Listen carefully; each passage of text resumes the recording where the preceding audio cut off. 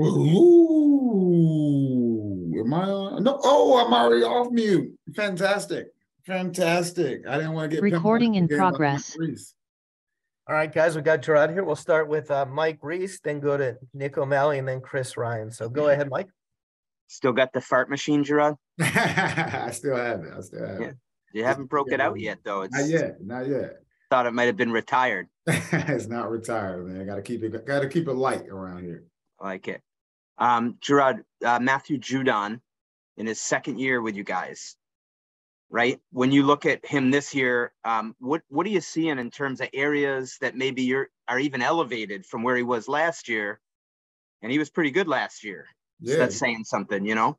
Yeah, honestly, I think it starts with everything off the field. His the way that he just approaches each and every day this year is different than it was last year. I'm not saying that last year was bad, but when you talk about just a great professional and also a guy who he's always helping the younger guys, he's always trying to bring guys along with him, whether it's extra conditioning, whether it's extra film, just his approach to each and every day, his approach to the process, to me, has been different, and it's been very impactful for not only him but also for the team. Gerard, on him, did you guys have much discussion on managing his workload? You know, the idea of getting him through a season, you know, where he can be as strong at the start as he is at the end. How much did that ever come up among you guys, you know? No, it really doesn't come up. We have a great strength and conditioning staff, not only because my brother's on that strength and conditioning staff, but we have a great strength and conditioning staff and great training staff and Johan and those guys. So they we kind of lean on their expertise in those regards. So there wasn't a huge conversation amongst the coaches on that. Okay, we'll go to Nick O'Malley, followed by Chris Ryan, and then Bob Socci. Go ahead, Nick. Hey, Gerard. Still on a question from Mike earlier.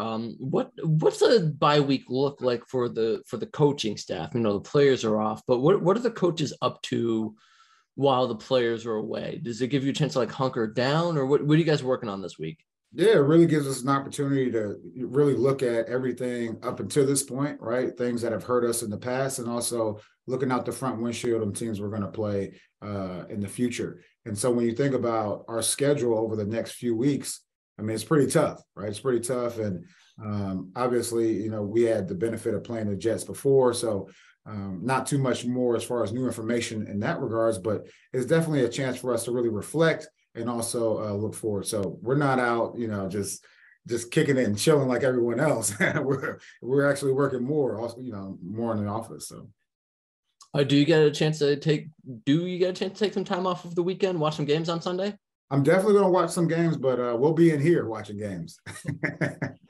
Thanks, Gerard. Thank you. Okay, we'll go with Chris Ryan, followed by Bob Socci. Go ahead, Chris. Hey, Gerard, how are you? I'm doing well, Chris. How are you? Awesome. When you do reflect upon what you've seen through the first 9 weeks, what do you see from this defense, and do you have a sense for who you guys are? Yeah, you know, I would say, first of all, you know, the main thing that we just have to get better at is just being consistent. You know, it's almost like night and day sometimes when we're out there on the field, and we're harping on consistency, and that's what we need to see going forward, whether it's, you know, in the pass game, in the run game, or, you know, whatever it is. And then also just trying to help the special teams as far as field position and being able to hold the field position when we get it. So those are definitely things that we're going to focus on going forward. Do you feel like you've been more consistent in the pass game than the run game? And obviously we've talked a lot about, you know, quarterbacks and mobile quarterbacks, the challenges they've provided for your group. What do you sense in terms of where you've been more consistent perhaps than another? You're saying like where do we need to be more consistent? Do you feel like the passing game has been more consistent than the run? You know, I would you know, those quarterbacks that we faced over the first, let's say, you know, half of the season, there are a lot of guys in there who are pretty athletic. And anytime you have an athletic quarterback or they get in Wildcat, they're always +1 as far as, you know, they have an extra guy. And so, you know, it's always difficult playing against guys like that. And looking out the front windshield, we're going to play athletic quarterbacks going forward, right? We're going to play athletic quarterback with the Jets. We're going to play an athletic quarterback with the Cardinals. Like, as you look forward, those are definitely areas that we need to improve at. Thanks. Thanks, Chris. Okay, looks like we'll have time for 2 more. We'll go to Bob Socci, and then Mike Reese has 1 more. Go ahead, Bob. All right, thanks, Aaron. Gerard, I got a two-parter for you. This week, a lot of conversation about something that Shaquille Leonard of the Colts said about Tells picking up on some things, and Bill commented as well early in the week that it seemed like C.J. Mosley might have been in the huddle for a couple of plays out there. And your guys have said, hey, that's football. Smart guys study film. You pick up on your keys. I'm curious, as a middle linebacker, inside linebacker, what are the things that you used to look for, and things you instruct in your guys to look for in terms of tells, formations, personnel groupings, etc. Yeah, it's just, to be a good defensive player, I've been around a lot of great defensive players. It's all about awareness, and it's really about eliminating possibilities rather than like trying to think of all the things they can do to you, right? And so then once you get into that world, you can anticipate. Now, the interesting thing that you said was, what do you look for? But you also have to listen, right? You have to listen for things.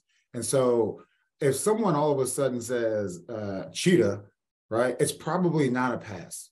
Or if someone says leopard, it's probably a run to the left, the offensive left. Or if someone says airplane, it's probably a pass. Or Boeing, right? It's probably a pass. And so now look, is it 100%? Absolutely not, because offenses, they know that we pick up on things like that. And so, they can say optum.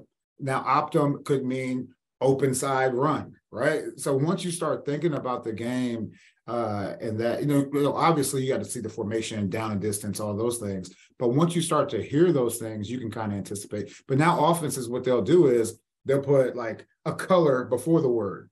So now all of a sudden it's Brown optum. And Brown is telling everyone, cancel anything out that I say after this.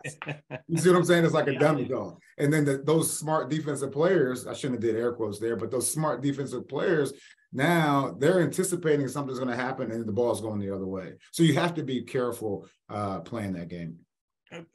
Who is the best at trying to foil you? Who did you enjoy matching wits with? I'd imagine Peyton Manning with all the gestures and the Omaha and all that.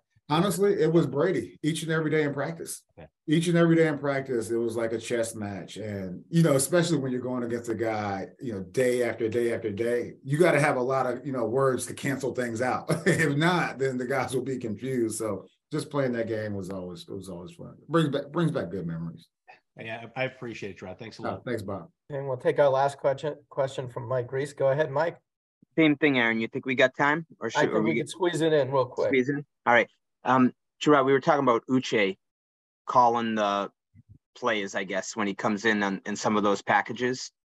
What have you seen from him in that, in terms of what is he actually calling, Gerard? You know what I mean? Because it's like, seems pretty straightforward to me, but maybe I'm missing something, No, honestly, and we've been working on this for a while now. The metaphor that I use is, here's the canvas. You can paint whatever picture you want. Just stay on the canvas. And so when he's out there on the field, it's more about him communicating to the rest of the rushers, like, what are we going to do? And that's after seeing like the formation, hearing what the line is saying. And like, I can't help him. DeMarcus Covington can't help him. Steve can't help him. And so those guys, as soon as they cross the white lines, like the game is in their hands. And so that has been his responsibility. He's done a good job growing in that role. Okay. Perfect. Thanks, Gerard. Thanks.